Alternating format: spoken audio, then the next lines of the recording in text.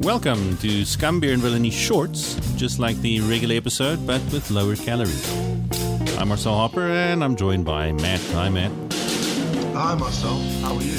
Good. It's good to hear your voice. It's good to be back in the studio. Thank you. Yes, it is good to hear your voice as well, too, for similar reasons. Similar reasons. So we haven't recorded a short in some time, and normally we use these for beer reviews, more extensive beer reviews. And so we've had a request to review this beer, which we're going to be doing on the show today. And we both have it in front of us. It's an impressively large bottle, which I always enjoy. Despite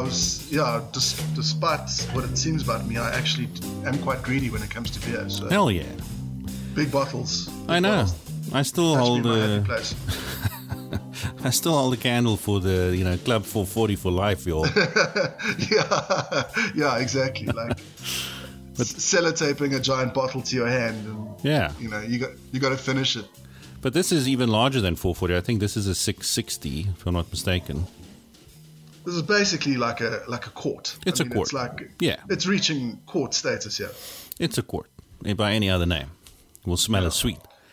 So tell us about how this came. What's the provenance of this beer, Marcel? So this is a brewery which was in hiatus for quite some time, and it is from the Keghouse microbrewery, and it's a brewery we know for many, many years now, run by Vince, who is a known person in the craft beer community. And so this is one he's produced recently. It's a limited edition. So you've got to order it specifically from the brewery, or you can buy it at selected liquor stores in South Africa. It's nice to see them getting out of hiatus, and they've moved. They used to be in Joburg. Now they've moved to the Lowveld, which is a region in South Africa for our international listeners, near a little town called Barberton, I think. You've got a history with this beer, don't you, Marcel? Well, I do. I've been involved with the brewery on some level or another.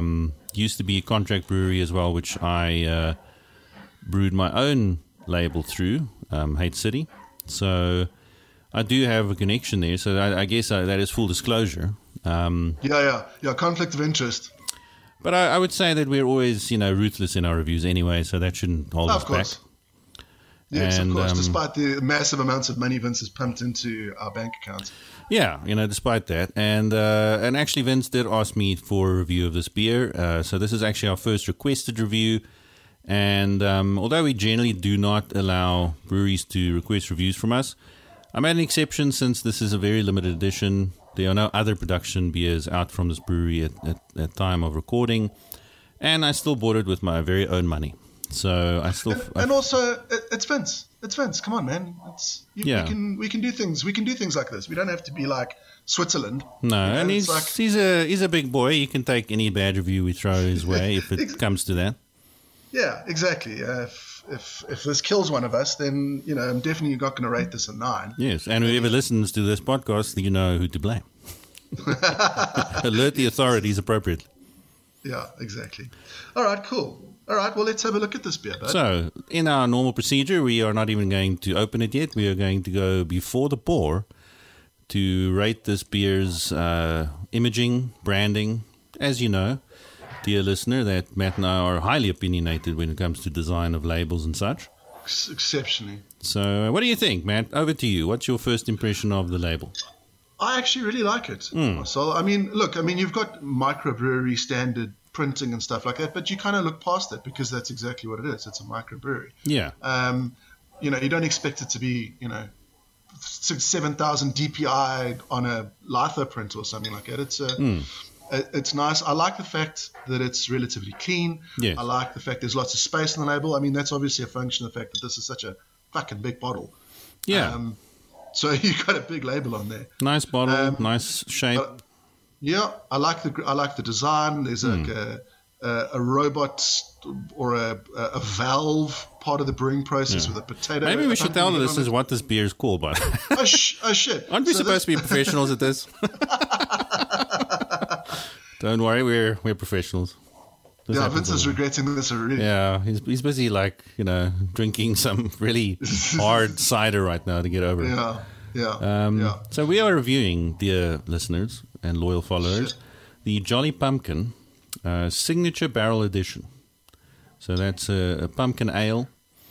And for you BJCP nuts out there, that would fall under the special vegetable beers as its official designation. But it's also important to know what the base beer style is. And this one's base beer style is the American Brown Ale.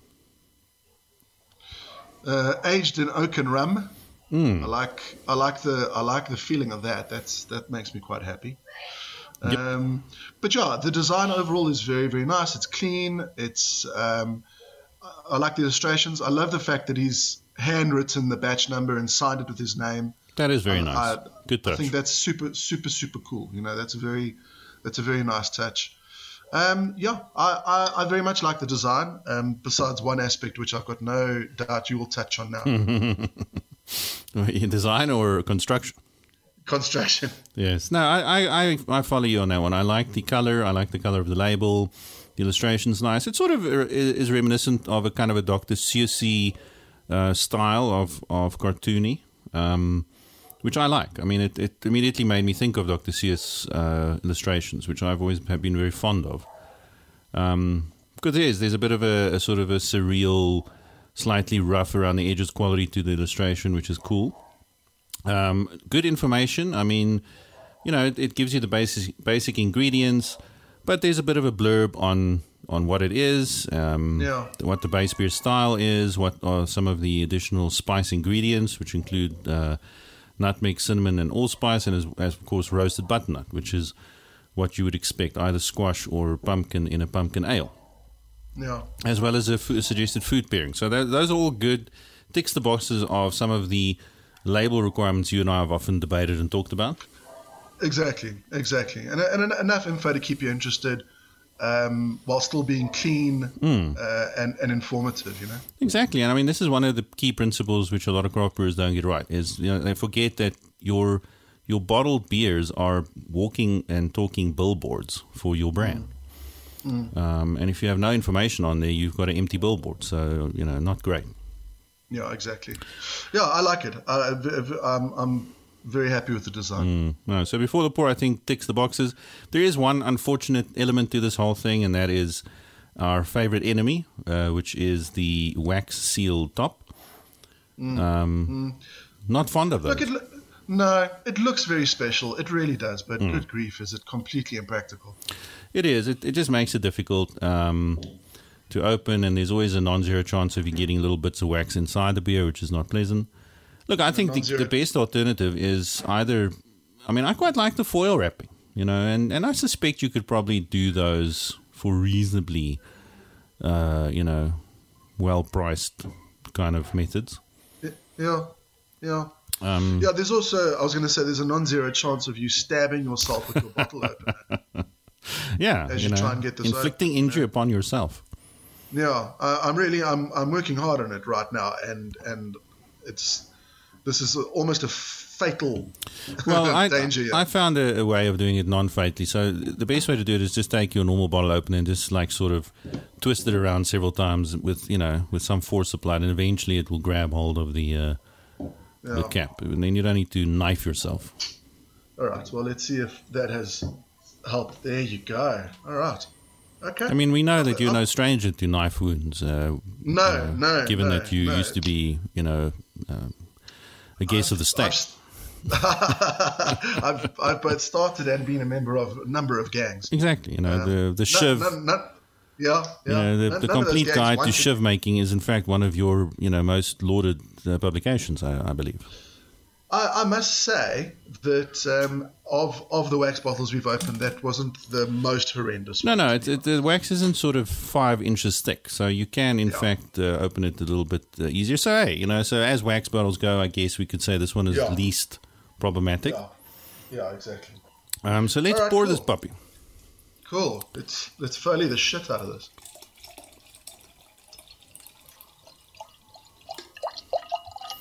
And given that it's a 660, I'm not going to be drinking all of this, otherwise I'll be on my ear. Yeah, I'm saving some for later. 6.5% alcohol. Yeah, so that's where those little champagne stoppers come in handy if you have them. Okay, so in the glass, Matt, what's your first impression? It's nice. I must say it's quite intriguing. It's very dark. It's very opaque. It's got kind of like a chestnut color to it. I can see quite a bit of carbonation as well inside. Not much of a head. Yeah, head retention seems to be a little problematic, and I think that might be because of the use of spices as well as vegetable. All those things have oils in them, and oil is an enemy of head retention. Yeah, there's almost no lacing, almost no head to speak of at all. Yeah, I think there's lacing, but there's not much head. Yeah. But yeah, very good color, and it's got kind of that Christmassy feel to it. I mean, the aroma immediately is very Christmassy. I mean, when I opened the beer and poured it, it got me into that smell sort it immediately. Yeah. Cinnamon, spice, Christmas in a glass kind of aromas. Cinnamon, nutmeg, and pumpkin, which is pretty much exactly what it promised, you know? Yeah, for sure. There's definitely a spiciness to the aroma for me. Not much malt. I mean, you get a little bit of background malt, and obviously hops reasonably absent because this is not really a hop-forward beer.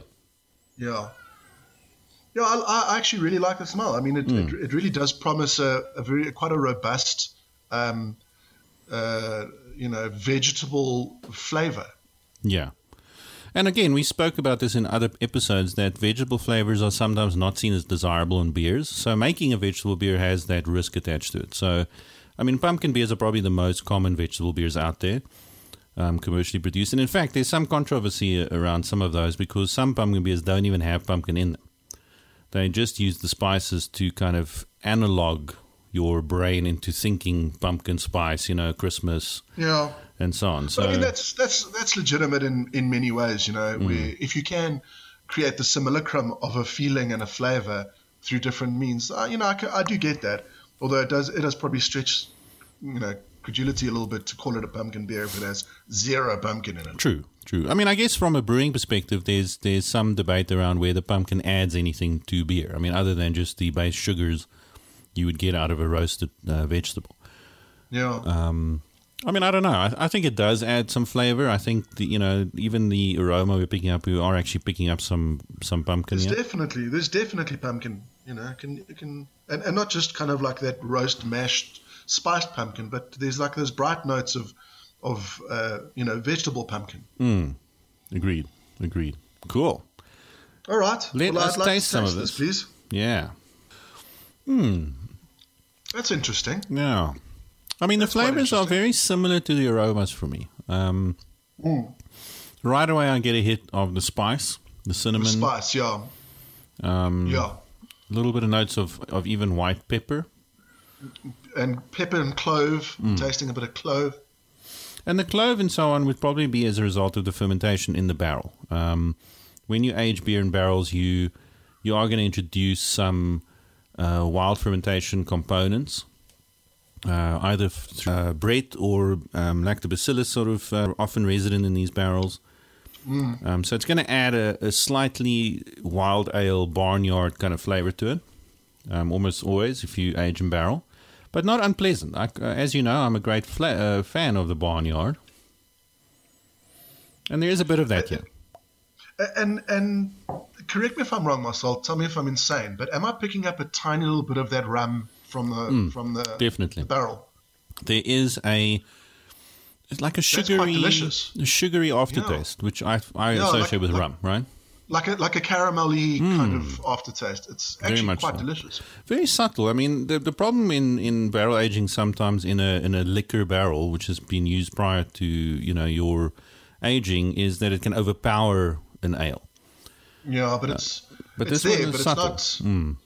You only pick it up kind of a bit later after a couple of sips. The first thing is those clovey, nutmeggy, cinnamon notes. Absolutely. Yeah. Then later on, you kind of pick up. It's a caramel bitterness, which I quite love. Actually. Yeah, there's a slight bite to the bitterness, but it's not unpleasant. No. Definitely rum flavors, but subtle. I mean, I think maybe a good choice in kind of barrel here. Rum barrels might be better for me than bourbon barrels. So bourbon can sometimes be very overpowering in a beer, and I've tasted some bourbon aged beers which are kind of like sparkling bourbon, which isn't pleasant. But this is subtle. Yeah. But it makes sense because I mean, rum is also much more of a Christmas flavor. You know, it's more of a that eggnoggy fruit dessert. You know. Yeah, and what I'm also getting is the brown ale base. So American brown ales are different from English brown ales. You may have had English brown ales in your time in the UK. Yeah. And the most paradigm example of that would be your Newcastle brown ales. But the American brown ale style tends to be a little bit more complex in its grain bill, and it tends to be hoppier. Very nice style in and of itself. Actually, very sad that we don't see more of it here in South Africa because it's a lovely style. Well suited for Christmas. Yeah, I can definitely pick up that it is a bit hoppier than that. You know, those cask ales, the brown cask ales, do tend to be a bit more watery. There isn't a lot of body to them a lot of the time. And very malt forward. Yeah, yes, absolutely. And there isn't a lot of malt in this, but there is a bit of hops, and I quite like that balance. I'm getting some hops. I'm getting some grassy notes at the end in my aftertaste. So I would assume that there's some bittering hops in here, maybe kind of high alpha acid hops, maybe South African or something like Columbus or something like that. I'll definitely have to ask Vince to see how close I am to my guess, but there's definitely some high alpha acid hops here which I'm picking up at the end, and some grassy notes which suggest there's some late hopping going on as well, but not a lot. I mean, your brown ale is supposed to not really be a hop forward beer. The hops are just there to balance out the whole thing. So overall, I'm kind of enjoying this. I mean, this is very tasty. I wasn't sure I was going to enjoy this. I got to tell you, I'm not normally into the kind of vegetable beers. This is actually quite delicious. Very nice. I wish there was a little bit more head or a little bit more texture to the beer, you know? The head is maybe the one where I ding it a few points. And as I said before, it's difficult to get head retention when you're using vegetable and spice. You know, you probably need to up your sort of foam, you know, friendly malts to try and counter that, but it's difficult. It's very, very difficult. That's why you don't often see nut beers, for instance. You don't often see hazelnut and almond beers because of the amount of oil in them, yeah. 100%. So there are ways of getting around that by using tinctures and so on, but then you're kind of moving further and further away from the prime ingredient, which a lot of craft brewers are not very fond of. Yeah. Yeah. Also, so I mean, yeah, it's a double-edged sword. You know, to try and get the flavors in, you've got to use the thing that, you know, dilutes your mouthfeel a little bit. Exactly. This is more than a little reminiscent of a good Belgian double, I think. Yeah, there's definitely notes of that. Because you have the raisin, those raisiny kind of stewed fruit flavors. Yeah, without making it sweet, without making it cloying, you know. Yeah. No, this is a nice, friendly sipper. I mean, this is not a session beer, I wouldn't say, but I don't think it's intended to be. I can imagine this pairing very well with food. Oh, hell yeah. I can imagine this pairing very, very nicely with cheese or meat, you know, high protein type. Yeah, smoked meats, you know, that sort of thing. A typical turkey roast, which you would have for Christmas, something like that. Also cut nicely through something very fatty as 100%. Well, you know. And you can cook with it, I think.